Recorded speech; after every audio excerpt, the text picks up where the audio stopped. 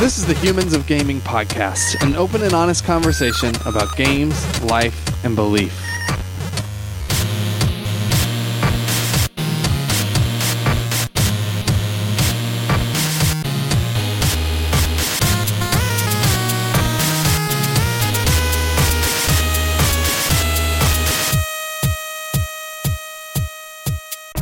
Welcome to Humans of Gaming. I'm Drew Dixon. I'm the chief content nerd at Love Thy Nerd, and this here is a podcast that you're listening to where we talk to game designers and people in the games industry. And I'm joined with Chris Gwaltney. Hey, Chris. Hey, I'm Chris. I'm the chief executive nerd for Love Thy Nerd and co-host of the podcasts. So thanks for being here and listening to us. I realized, as I was doing the intro, that I was kind of stealing your thunder. Because, I thought you just forgot I was here.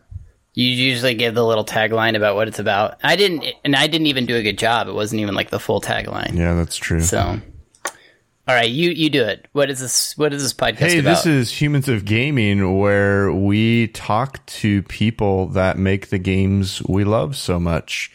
But we want to hear about them as people, not just about the things they make, because their identity is much more than just the things they create. So we want to hear about who they are and why they are and all those good things.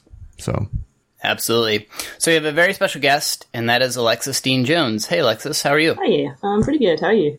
Good. And you are coming on the podcast because you're working on a really cool new game called Chicory, but I think you've also done lots of other work in the game. How would you frame your work in the games industry and that kind of thing? In the games industry, non-existent until Chicory. I thought you'd done some other. That's not entirely true. Okay. My very first job was a 2D Flash game, but you wouldn't recognize it. Okay. But I'm That's mostly, cool. So I'm mostly working cartoons. Okay. Yeah. Okay. What cartoons have you worked on then? That's curious. Recently, I worked on Tom and Jerry. I was doing episodic designs on that. And then I worked on... I've never heard of Tom and Jerry. Just kidding. It's niche. It's very niche. Yeah. Yeah. So this is a new Tom and Jerry, or has Tom and Jerry just always been going and I don't realize it? It's always been going. Yeah. I was surprised too when I started working on this season. Wow. Yeah, it's just There's been 800 seasons of Tom and Jerry at this point. Something like that. Yeah. It's been sort of slowly evolving over time. Well, not really. Actually, no, it hasn't been evolving at all. It's exactly the same as it always was. Still a cat chasing a mouse. Yeah. At the end of the day. Yep, cat chasing a mouse, and then there's sometimes a dog, and then there's sometimes other cats and other mice, but in general, it's like a conflict. Yeah, it's a never-ending conflict. Except sometimes they're friends. I like those episodes; those are nice. Oh yeah. Sometimes they just cooperate. What a concept! It's it's gone through a bunch of different sort of looks over the years, but the season that I was working on was trying to look as much like the original as possible.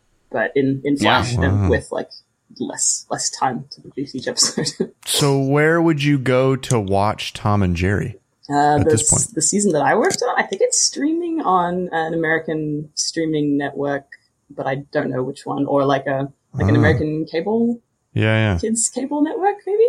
Man, this is blowing my mind right now. Yeah, yeah, I had no idea this was still going. It's so impressive that it's still. Yeah, there's a season that's on Netflix, but that's the season before the one that I worked on. Okay. Yeah. Okay. Yeah. And what exactly, where would we see your fingerprint in Tom and Jerry? Tom and Jerry? On that show, I was doing, I would do, designs of props and things mostly, and, anytime a character had to do, a bizarre facial expression, an extreme take, that was, indicated in the storyboard, I would draw that character in that take so that they would be, on model enough, because they're very strict about model, because it's been going for so long. And, right. But still, an extreme pose and, a crazy expression that, expresses what, that someone's just got an animal shot through their stomach or whatever. Naturally. As happens sometimes. Did you know we were going to ask you so many questions about Tom and Jerry? I hadn't, really prepared for that, but who cares about video games? Let's just talk about Tom and Jerry. After, actually, I stopped working on Tom and Jerry about a year ago now, and after that I was working doing storyboards on a show called The Holler, which is more findable. That one's on Netflix. What is it called again? The Hollow. It's like a teen mystery kind of, sort of a show. Gotcha. Yeah. So how did you get into that line of work? I grew up drawing a lot, and I studied animation, and I was doing freelance in Australia for a long time, about 5 or 6 years, and that is a whole other kettle of fish. I was doing all sorts of stuff when I was doing that. Games, music videos, a lot of short film stuff, and then a lot of like marketing things and government videos and like health and safety videos, just sort of bits and pieces everywhere. The joys of freelance. Yeah. And I had some wonderful clients, and I had some really terrible clients. But like the main reason, like I was getting enough work, but I really wanted to work on something where like that I was bigger than I could make by myself. And I really like working with other people, and that's why I moved over here. I just really wanted to try working in cartoons and maybe films, and now that's turned into games. But it's still very it's still got the same like. I really just I don't really mind what industry I'm in. I just really want to work with people who want to make something good.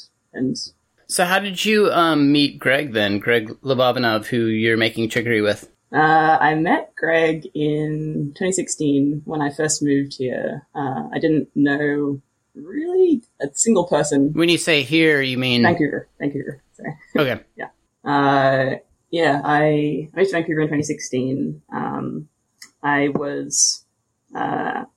moved over by myself for about a month, and then the person that I was dating at the time moved over with me, and he was just sort of slightly into indie games and like getting into trying to make them. And he had met like one person on Tumblr who was in the indie game music scene here, and we went out to lunch with that guy, and that guy introduced us to basically the whole indie scene here. And we went to a couple of meetups and just met like 100 people. And then slowly got to know a few of them, and I met Greg at one of those, and we were the only two people in the room who were excited about Pokemon coming out. And people slowly sort of learned that about both of us, because like this is when Pokemon Sun and Moon was like about to come out, and we were both like had nobody to talk to about it. And slowly from across the room, like different people were like, "Oh, you're excited about Pokemon? Oh, there's someone over there who's excited about Pokemon." That's how we. Nice. Oh, thanks, Pokemon, bringing people together since 1990, whenever. Yeah. Yeah. So I'm guessing that means that you kind of grew up playing games and stuff. Yeah, I didn't have a game console for a long time, but I always had friends who had them, and so I would go over to their houses and play their Nintendos and 64s and things, and eventually got a 64 and Game Boy. But yeah, a lot of Pokemon, a lot of Zelda, mostly Nintendo. I had some kind of strange sort of bias against PlayStation when I was a little kid. Oh, really? Ooh. Yeah. I don't know why. I just decided that I didn't like PlayStation. I think it was because I think that's pretty common. Like, yeah. You know, like you side with one, and then you want to be like, oh. And I think honestly, think some of the consoles kind of fostered a bit of that. Yeah. 100%. Yeah, especially then when everything was just like out on one console. Yeah. Right. Yeah. But there was also this sort of like, and you still see this now, but whichever one you happen to have, you just decide it's the best. And so your friend who has a PlayStation must be dumb because Nintendo is awesome. That's what you have. Yeah. I feel like Nintendo's like Switzerland now, though. They're like just neutral, and everybody's cool with Switzerland. Yeah. Like Xbox and PlayStation are still like, oh, the other one sucks, but everybody's like, I want a Nintendo Switch. Nintendo's like playing on a different playing field. Like it's not trying to be the most. It's not trying to have the best graphics and like the best, the highest FPS. They're trying to make games like for everybody innovating to play. and make weird cool things like the Switch and the DS and I think it's more like Sweden than Switzerland. I thought Switzerland was the neutral, because I was thinking of my comment. I'm like, wait, is it Sweden or is it Switzerland? And I was sure it was Switzerland. Yeah. No, you're right about that. But I'm just saying, like, everybody talks about like Sweden. Well, any of the Norwegian countries as being this place where everyone's happy. Oh, okay. I gotcha. So I was thinking, That is Nintendo's too, kind of yeah. like that. Everyone true. just likes them, and Yeah. and when you play their games, it makes you happy. Everyone rides bikes everywhere. Yeah, right. Right. Focus Yeah, on that high sounds like quality Nintendo. Fitness of and living. yeah. Yeah. So But, tell us about Chicory and what your role in that is. Chicory is a painting adventure game where you play as a dog and operates a little bit like a 2D Zelda, but you can paint anywhere, anytime, and the painting is also used for like, platforming and puzzles. And what I do in the game is character design and animation. So I work with Greg pretty closely on that stuff since he's doing all the writing. But usually we'll sort of, every time he'll build a new area, we'll kind of look through it and be like, okay, I think we want like people here and here, and like this person's going to do this, and we need this person to like talk about this stuff, and this person's family's going to live here, and then we'll kind of figure out if there's any specifics that need to like apply to them. And usually there aren't like too many specifics, and usually I'll just kind of go away and then design a whole bunch and show Greg some sketches, and we'll go back and forth a little bit, and then I'll do them up in Flash and give them idle animations. Yeah. And then, And we should probably also say that this is like, I mean, Greg's first, one of his, Greg Lobovanov worked on Wonder Song, which was kind of a huge, like, hit, at least critically, like everybody loved it. Super creative game where it's kind of like a platformer where you're singing your way to victory. like you do these, it has this unique mechanic where you have to sing and do and complete puzzles by singing in various ways using the controller. You don't have to like sing into a microphone or something. It's all controller based. There's been people who've been trying to figure out how to do that. That would be surprising at interesting. I would utterly fail at that type of game, but that would be interesting. It's probably somebody that figures out how to hook up one of those old Rock Band microphones to a computer or something and do it. And then like play Dark Souls with the microphone somehow. Yeah. And put it on YouTube. Yeah. Speed run it. So, like, what made you excited to work on this particular project? Like, what is it about Chicory that you think this is really cool, this is beautiful, this is something I want to be a part of?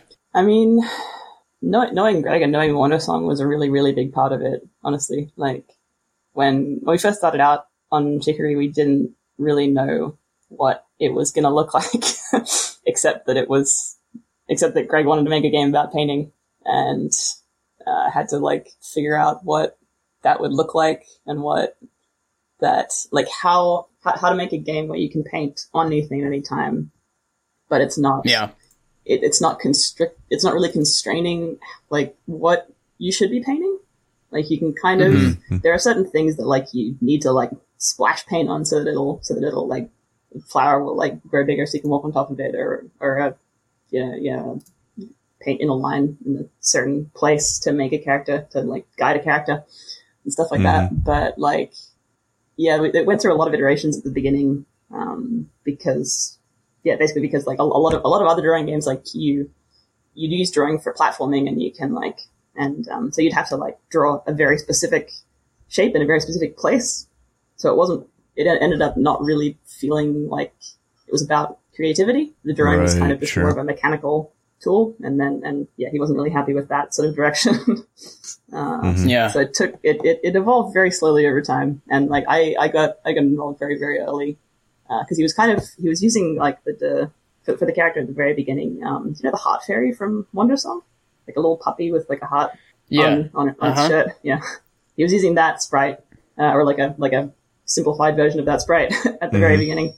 It was kind of like more of a pixel art style. But once he got black and white, that wasn't sort of really working anymore. And then I came in and started designing pizza, and then went from there. But like the reason that I wanted to work on Chicory was because I really, really loved Wonder Song, and I love Greg's writing, and I love the way that he approaches like character development in games and storytelling and yeah, I knew that this like was gonna have that same heart to it. Yeah, and I really wanted to be a part of that. Yeah. That's a good way to put it. I think that it's a game with heart. Yeah. You know, because I think that's a great way to describe Wonder Song. And from what I see at Chicory, I think that's probably similar. And it's just beautiful, like so vibrant and colorful. You know, it's for me like really refreshing because I think, you know, dark and gritty is like in. It's like, let's make everything really dark and gritty and dark. So it's cool to have games like this that are just bright and vibrant and like Sweden.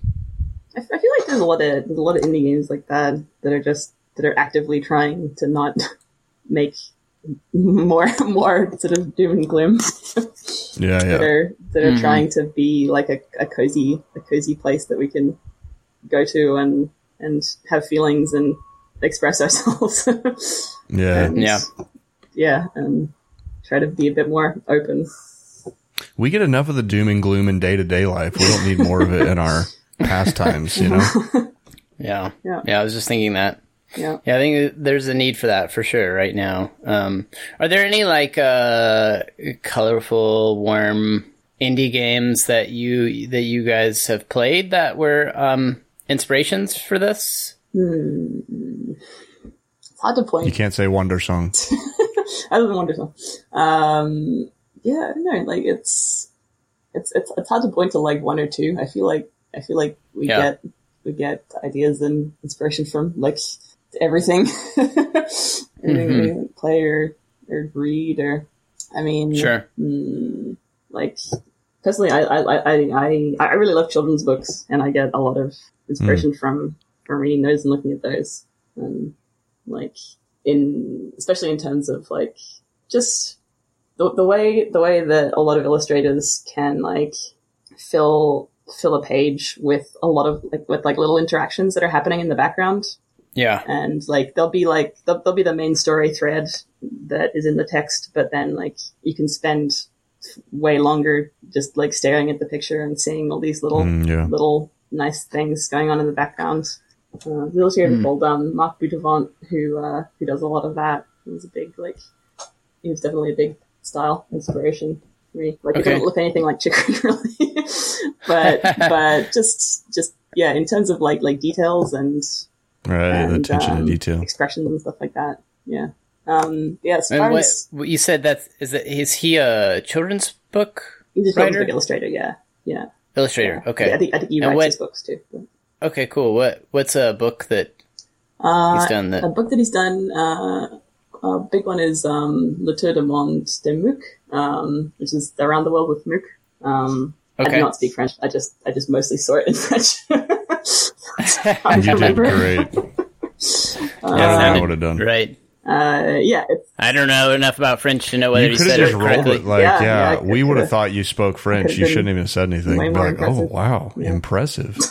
It's a book about this little character. They're all animal people, but it's a book about this little character who goes on his bike and travels around the world, basically, and goes to different countries and meets a lot of people and learns about different cultures and stuff. It's just like, it's absolutely gorgeous. It's so like bright and vivid and colorful and full of little fun details and stuff. Yeah. Very cool. Yeah. A game that I played recently that had a lot of that really good feeling was A Short Hike. I haven't played that yet. It's really, really lovely. I can't remember who it's by right now, but I think it was just one guy and a musician. It's this sweet little game. You can finish it in like I don't know, half an hour, if you want to. But there's also tons of other things to do. You play as a character who just comes to this mountain, this sort of mountain island, to visit her aunt, to stay with her for a little bit. And she's going through some things, but you don't really know what's going on. All you know is that she really needs to get phone reception because she is waiting for a call. And the only place in this area that has phone reception is like the very top of the mountain. So she's got to figure out how to climb the mountain. in order to get some reception.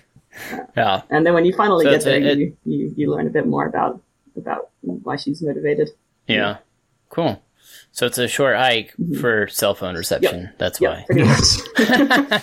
It's just speaking very- to speaking to our culture today. Very modern take on hiking.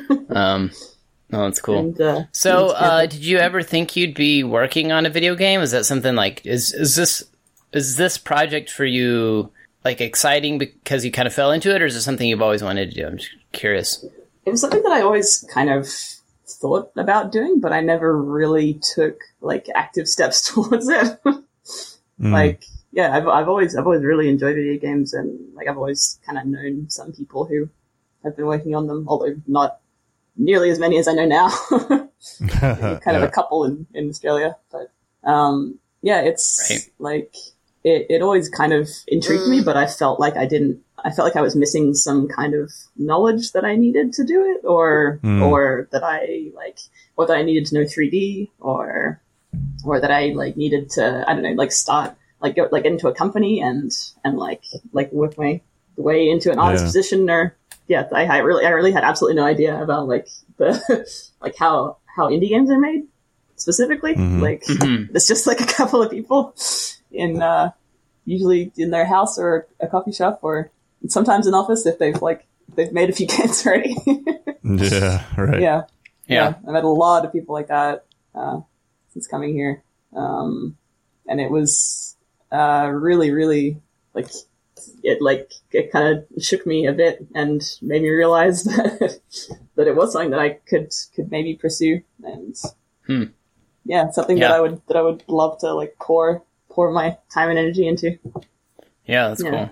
So it sounds like you met the indie designers that are not overworked and jaded. You met the indie designers that are excited and having fun, and that's great. I guess so. Some of them are pretty overworked. Some of them are definitely not like. Not all of them are having a fantastic time all the time, but they all pretty much like they really, really, really want to make games, and they kind of shape their lives around that. That's for sure. Certainly the case for Greg. Yeah, definitely. Yeah. And I think it is just really, really hard work. But the difference between that and like what we're seeing in the games, like a lot of AAA studios, is that most of that, whatever crunch like those type of indie developers are facing, it's because they imposed it upon themselves as opposed to pretty much being imposed upon them by an employer who can, affect their livelihood. Exactly, so. yeah. And if you're working for a company, you usually don't have any like you have emotional investment in the stuff that you're making, but you don't really have any financial investment in what you're making. And like if you get shafted, then like that's it. And like all of your emotional investment is like kind of it's in the project, and you have no grip on it anymore. And it's a different kind of ownership. Really heartbreaking. I can imagine, to be in that situation and also to be out of that situation, but being overworked but still caring about the project. Pretty painful. Yeah, for sure. Well, we do want to kind of shift gears and hear about like you and your background and all that kind of stuff. Because we have to get a little personal on the podcast. What is you said you grew up in Australia? What part of Australia? In Brisbane, on the east coast, sort of midway up the east coast. I feel like I don't have like a good. Yeah, how's your Australia geography, Drew? Well, no, I mean geography's fine, I guess. It's not great, but like the culture of different parts of Australia. So what is Brisbane like? It's culturally, it's pretty similar to Vancouver, honestly. I don't know. I don't know how to answer that really. It's a pretty relaxed place to grow up.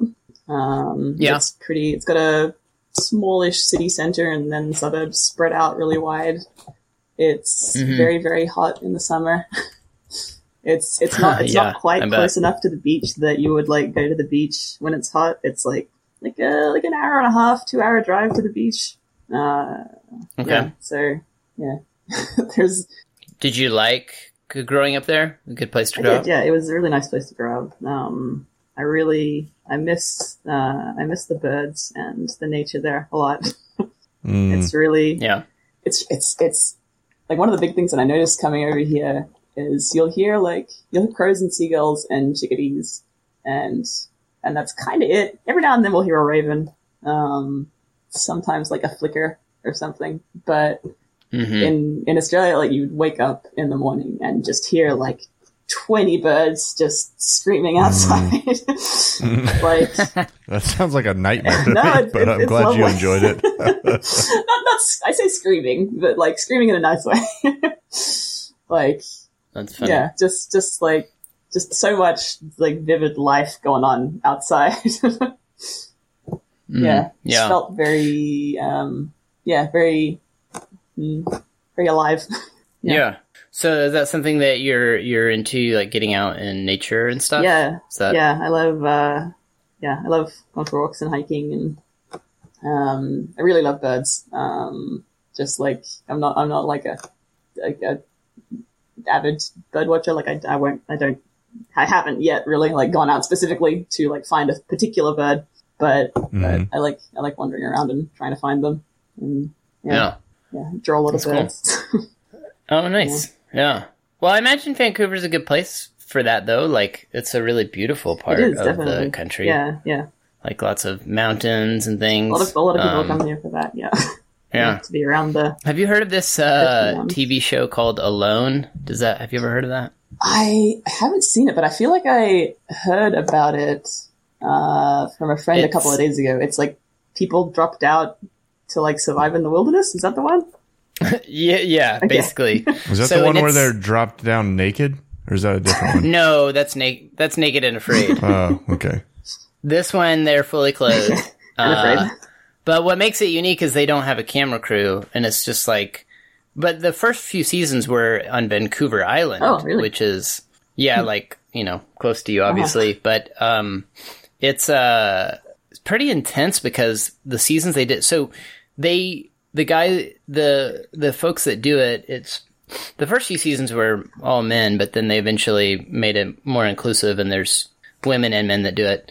But the goal is they get a GoPro and a couple of like stationary cameras that they set up, but there's literally no camera crew. So the show producers go and edit what you see, but it's all footage that they did themselves. But they get 10 survival items, and the goal is just to see who can last the longest. But they're not close to each other, they're literally alone. But I thought it was interesting just as a look into Vancouver Island, because apparently it's like the largest concentration of I want to say black bears or brown bears. I can't remember. Black bears. Black bears. Okay, yeah. So largest concentration anywhere in the world of black bears is on Vancouver Island. And also the largest concentration of cougars, really? Which are even like more terrifying than scariest environment imaginable. That's what you're saying. Basically, yeah. Great. Do they it's an island. It's an island, so you can't even get off. Do they pick their and it's an island, so it's tools? like they get to choose like 10 survival tools. So they have a list from which they can choose from. So they have like tarps and stuff, and they can build shelters, and they can bring like a hatchet to build their shelter, and things like that. So, but it's pretty fascinating, I think. Just one of the biggest things that's fascinating about it is like what being alone does to them. Like that's the hardest part of it for the people that are on there, is the lack of human interaction. Just sort of drives them crazy after a while. Yeah. But yeah, I like being alone sometimes. Yeah, but like they probably just put a bunch of extroverts on there, and those are the ones that go crazy. I like being alone sometimes, but like the most alone that I've been is after I moved here, because I didn't know anybody, and I was just like going around figuring out how to be in Canada, and like that's a huge leap. Bank account stuff and to phone do by stuff yourself, and apartment stuff, and all sorts of business. Yeah. I had a really good time, but after like After a week and a half, I was sort of Yeah. feeling a little bit strange and realized that it was probably because I hadn't really spoken to anybody in person in a while, other than for like transactional reasons. Yeah. So I started going to this cafe near where I lived, and just would go there like every day and got to know the people who worked there and got to know all the regulars. Because I had time. Like I was still doing freelance work for Australian clients when I first moved over, so I could kind of work whenever, and like was working funny hours because they were in Australia.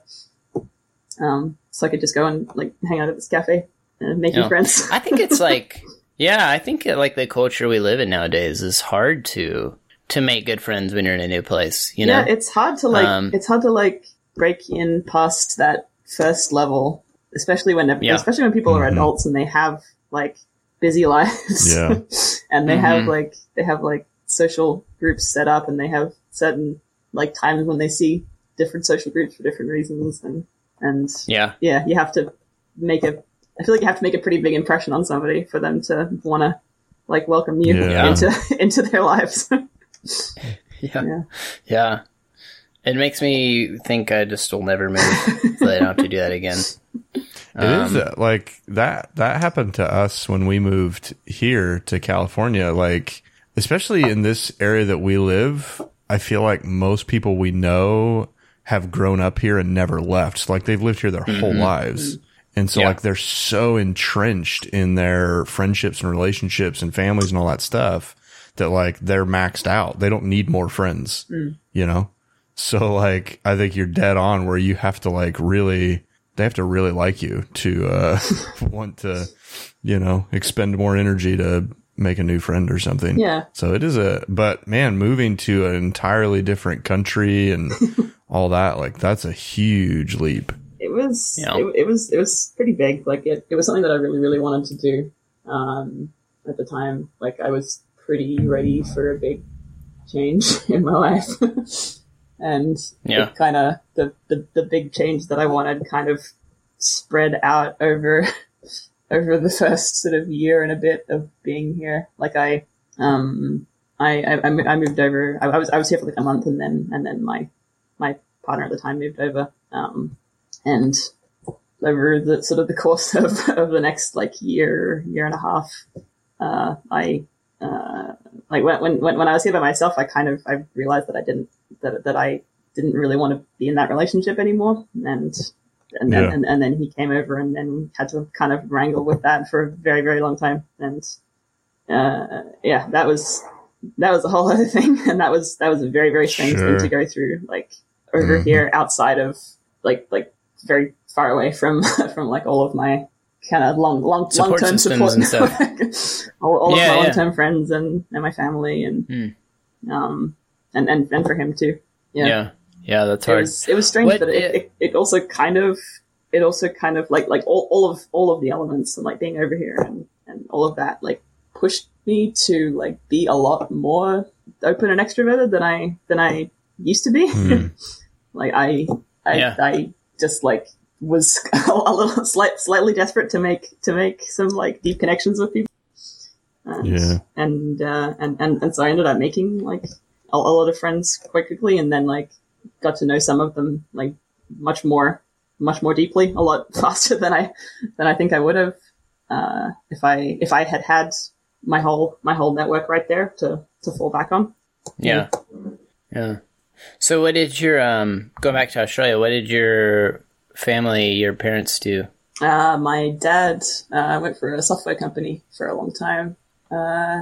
He just recently retired. Sort of. He's not very good at being retired. He retired, and then he was doing like consulting stuff, and now I think he's working at a tennis shop, like helping people with their rackets and repairing their rackets and stuff like that. Which I think he's a lot happier with. He's definitely a people person. If he's into tennis, he probably enjoys that. Oh yeah. No, I think he does. What about your mom? My mom, is she still around? Yes. She did early childhood education very, very early on before she had me and my brother and sisters. and then she had 4 kids and was just raising them for a while. Then when we were 4s, I have 3, so I know 4's intense. 3's intense. Yeah. So it's probably pretty intense at times.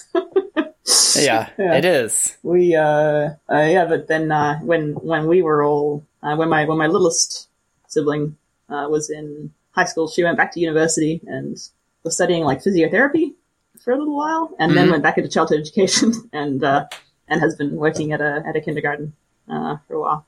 Okay, doing some really cool stuff. She does a lot of bush kindy, is what it's called, where they take all the kids out into the bush and just like supervise them, but let them like play, with whatever is out there. Snakes and spiders. Ideally not snakes, not usually snakes. They don't encourage them to play with snakes. It is something that is interesting because it's something that bothers me a little bit about like, sort of like our modern view of education, especially like middle school, high school. But it's just these kids are forced to stay inside for like 7 hours. It's all academic. Yeah.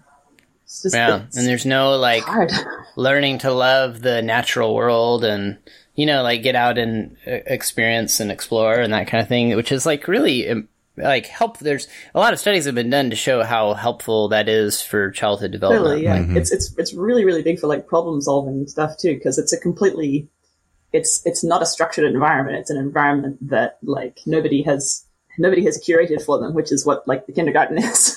And what their home is to a degree.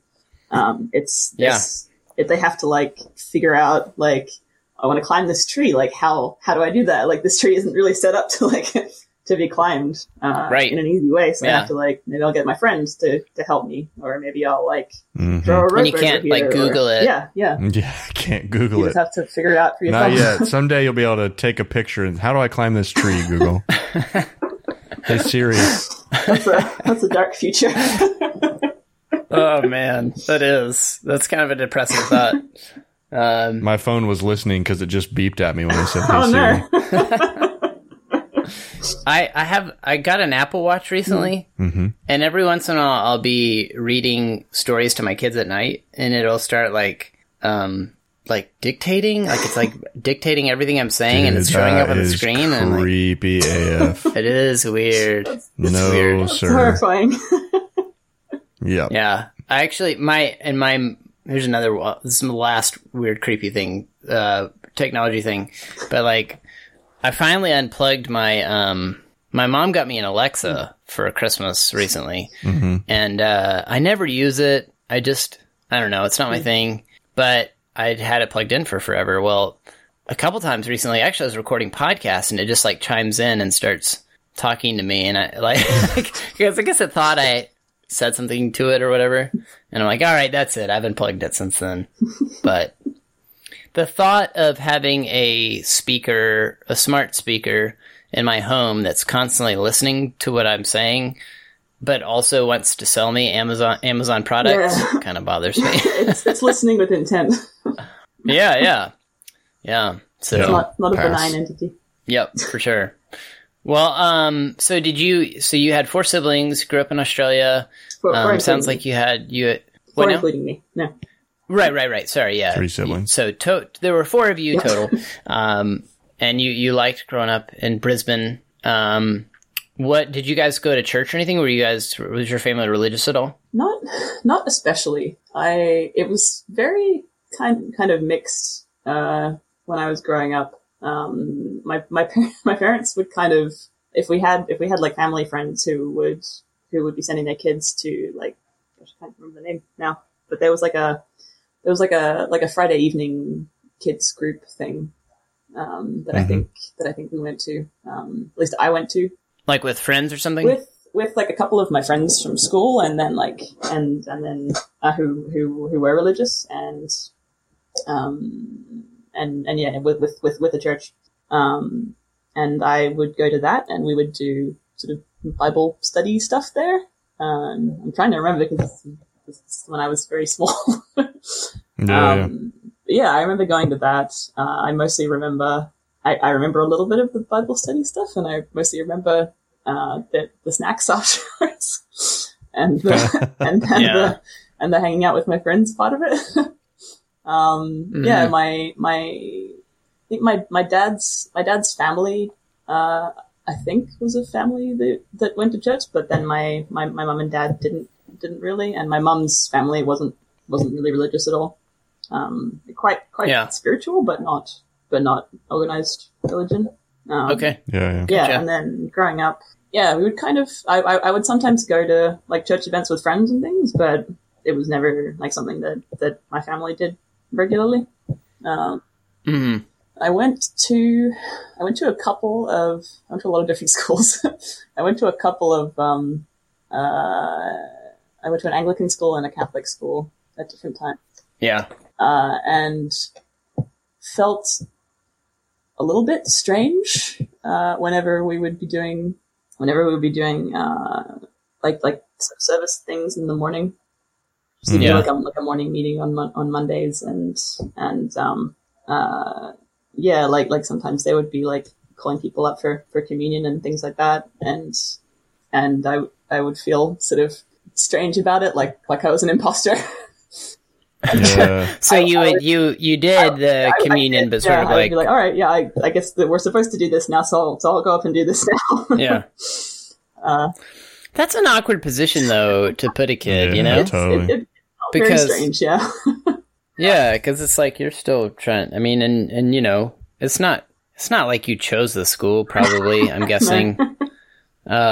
So yeah, that's, you know, you kind of wish there was some more, like, I don't know, just thoughtfulness to that reality in private Christian schools and stuff. Like, hey, you might have some kids in here that don't know what they believe about this stuff yet. Yeah. So I think there was like there were definitely a lot of kids there who weren't particularly religious. Like, like I know a few of my friends who went to schools and had like a really bad time because like the school was extremely religious and most of the kids were extremely religious and they were not at all, and they had like a rough time. But I feel like sure. Like it was the vibe at the schools that I went to wasn't really that. It was like most of my friends weren't explicitly religious, and some of them were, but most of them were kind of just going to this school because it was the school that their parents sent them to. Yeah. So you never really like came to a place where you landed one way or the other on that, or where are you now, I guess? Yeah. I thought about it a lot more after leaving school. Yeah. Sometimes you need that space. Yeah. You know? It's like when you're in it, you don't know. When I was in it, it was just kind of like, okay, this is what I'm supposed to make do. Of it, yeah. And I didn't spend too much energy thinking about it. But yeah, after leaving school, I decided that I didn't really feel like I fit in with an organized religion. And just kind of felt, I felt like when I was a teenager, the way that I felt was that I didn't need somebody or something to tell me to be nice to people, to tell me to be a good person. I felt like I could learn how to do that from other people, from people that I love and care about, and from observing and from just like trying to do the right thing and try to figure out what that was. From other people, basically, is where I landed about that. And as far as as far as like believing in like as far as spirituality in general, and I still think about that a little bit, and I wouldn't say I've 100% landed on whether or not I on what I believe in that sense. Mostly I believe that human beings in general want to be kind to each other and that people are, you know, good, and I want to believe in them. Yeah. Well, now I was going to ask what kind, because you seem to have like a, for lack of a better word, like a conviction that you should live in a way that does good to other people. And like, you seem to have it, like, it seems like working on Chicory in particular, maybe you feel like is an exciting project because of its potential to be like a positive impact into the gaming space and a game that will impact people in a way that will be good and beautiful. So I'm curious about like what motivates you to do that kind of work. Do you have a sense of what, because it's not necessarily, sounds like it's not necessarily like God or this sense of like obligation or something necessarily, but where does that come from for you? I guess it comes from I guess it comes from the fact that I feel lucky to have lived a life where a lot of people were kind to me, and I have a lot of memories from throughout my life of like specific times when something that somebody said or did made like an enormous impact on like how I felt for the rest of the day or for the rest of the week.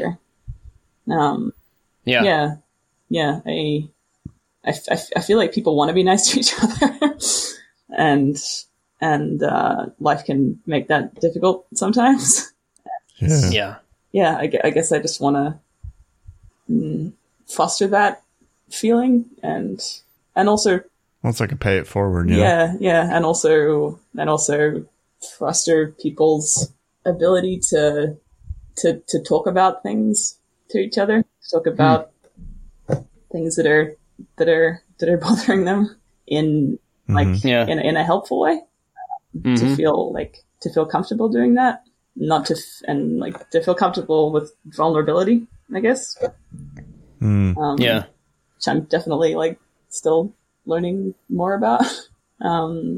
There's another thing with the religion that I forgot to mention that I don't know if you want to put this stuff in or not, but we for sure do.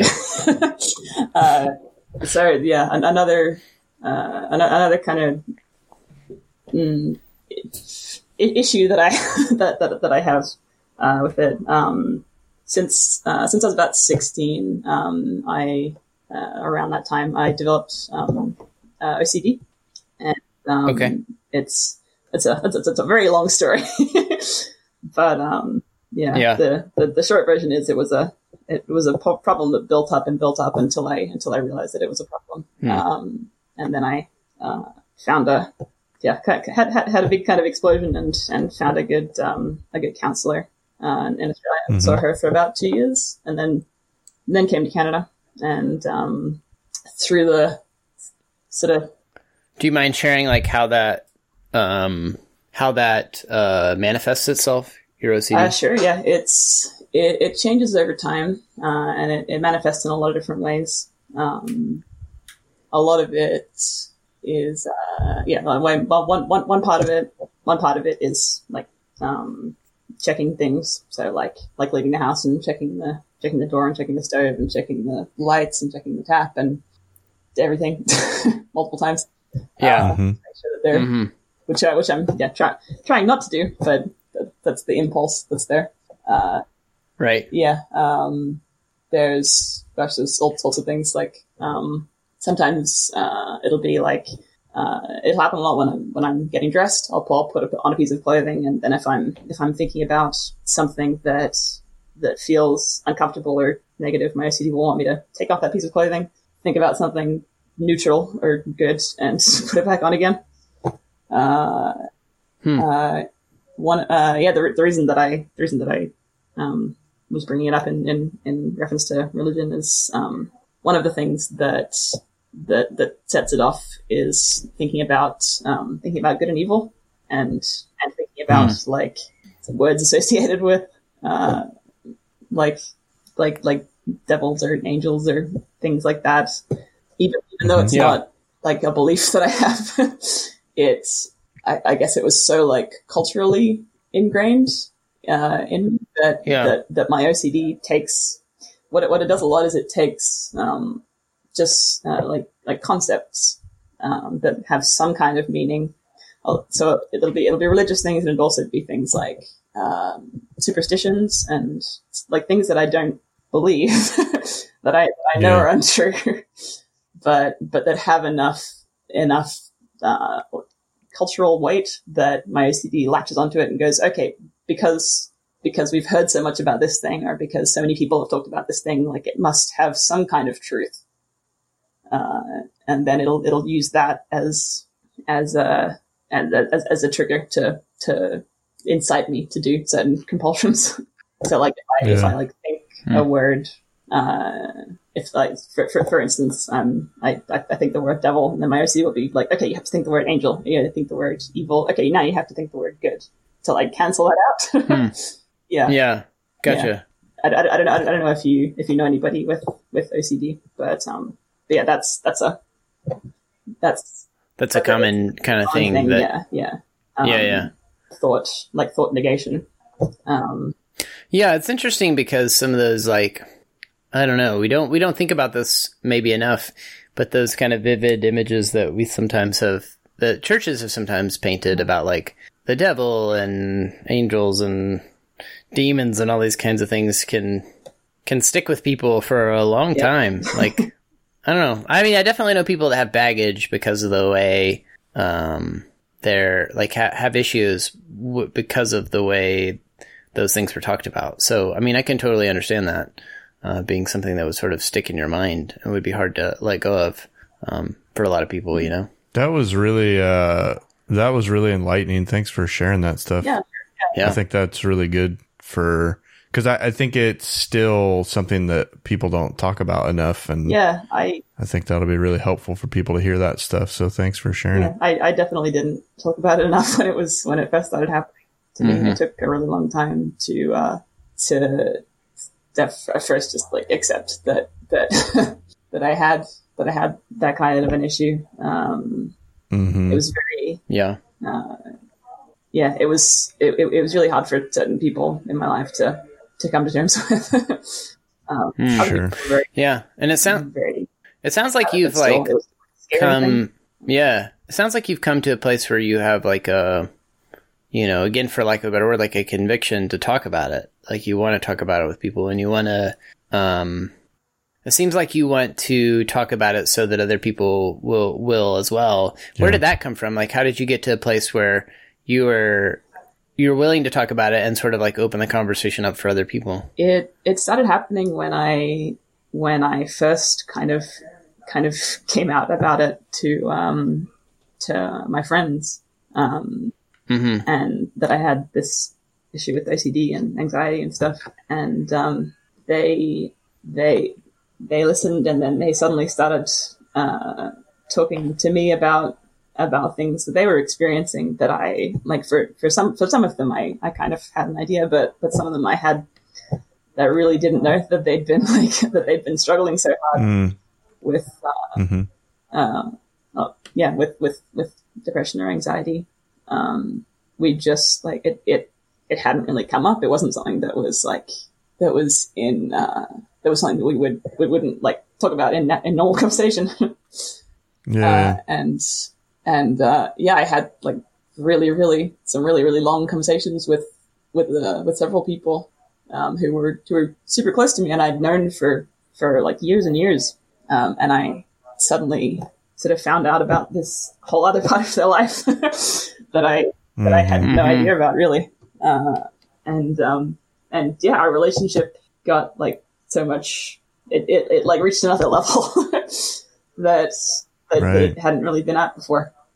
I would have called him a very close friend before, but it changed. Suddenly we were able to bring up things in like casual conversation that we wouldn't have brought up before, or just mention things in a casual way without feeling bad that we were like gonna, I don't know, like bum the other person out, or like sure. Or like take the conversation in some direction that the person didn't want it to go in. And that was like, yeah, that was incredibly important to me. I realized definitely. that sometimes people don't know that you're open to talking about this kind of thing, and Yeah. so it's Yeah, and a lot of people don't know too, I think, I'm guessing, don't know that you want to talk about it. Yeah. You know, I think a lot of people have friends who are struggling with something, or all of us are with something. And I think we just have this assumption that like, oh, you must not, like, I don't know how to talk to you about that, so I'm not going to. yeah, or you feel like you might know? be prying if you're not like offering something of yourself in return. But the reality is, like, all of us want to be known, you know, Yeah. like we don't, like we want to, and we especially, I mean, I know we all have to sort of like guard ourselves sometimes because we don't know if certain people are like going to be safe to talk to about some of the things that we're struggling with the most, or that are hardest for us. But at the end of the day, like, we want people in our lives who are going to listen and know us for who we really are and love us regardless, you know? And so like, I say all that to say, like, I really appreciate you sharing because, hopefully there's probably two types of people that are listening to this conversation. And one is the person that's got something going on that they don't have anyone to talk to about. And hopefully that person will like speak up, you know? And then the other type is the person which is all of us, who know someone who's going through something and we're like afraid to talk about it, afraid to bring it up. So hopefully, you know, hearing from you will encourage some people to, like, you know, I don't know, feel less alone, hopefully. Yeah.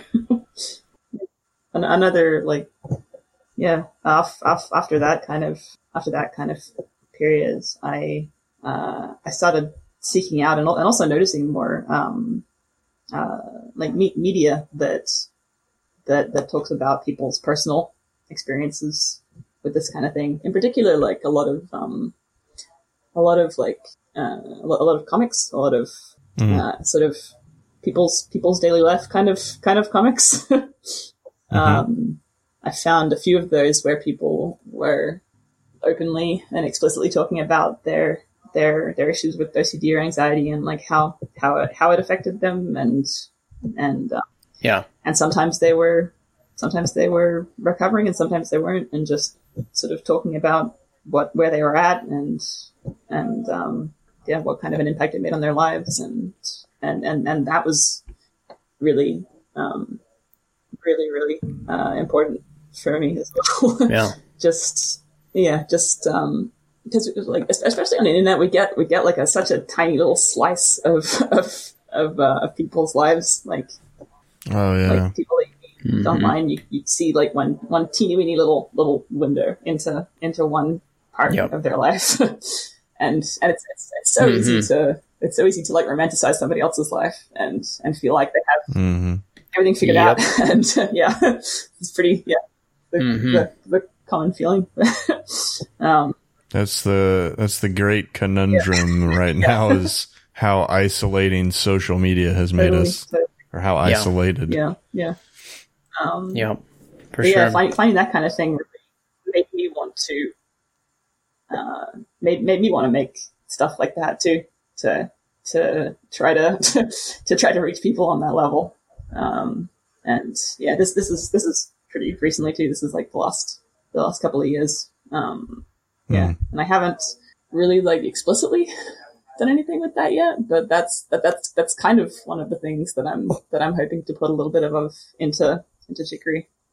Yeah, definitely. I feel like that's a step in that direction for sure. Yeah, for sure.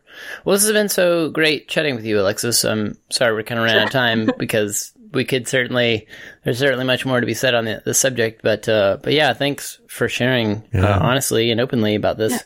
And be curious, like, where would you encourage people to go if they want to kind of follow your work and what you're doing? You can find me on Instagram and Twitter. I'm at Musclewing on both of them, which is not because I work out. It's actually a Pokemon joke. I do not post a lot on Twitter. I definitely post more on Instagram. That's wise. You can totally chat to me on either if you feel like it. Yeah. Cool. Awesome. And if people want to check out Chicory, what's the best place to kind of follow what's going on with the game? Right now, it'll be the Chicory Twitter, which is @Chicory on Twitter. We are working on the website right now. It should be up pretty soon. And I think that's just going to be, Chicory, chicorygame.com. Cool. But that'll be on the... And there's a Steam page too if people want to like wishlist it and kind of follow. Yeah, we were kickstarting until a couple of days ago, but that's just finished. Yeah, and congrats on that. So I know it funded and made some stretch goals too, I think. So that's exciting. Yeah, it was a big relief and really nice to like finally talk about the game. You're on the other side now. Yeah, get people involved in it. Yeah, for sure. Yeah, I was so excited about it when I got a email from Greg about it that I like tweeted out something about it. I was so pumped, and then I realized I wasn't supposed to have tweeted anything, and he tweeted me he direct messaged me. I was like, "Hey, so glad you're excited about the game, but could you please take that down?" I remember that. I didn't know that was you. That was me. Yep. So, attaboy, Drew. Yeah, very, very sorry. I was horrified that I had done that. But Greg was like super gracious about it. So, anyway, but yeah, we're super excited about the game. We definitely encourage our readers to go check it out. Wishlisted on Steam. Pay attention. Go follow them on Twitter. All that kind of stuff. Because this is going to be a special game, I think. So, well, thanks again, Alexis, and hopefully maybe we get a chance to chat again sometime. Thank you so much for having me.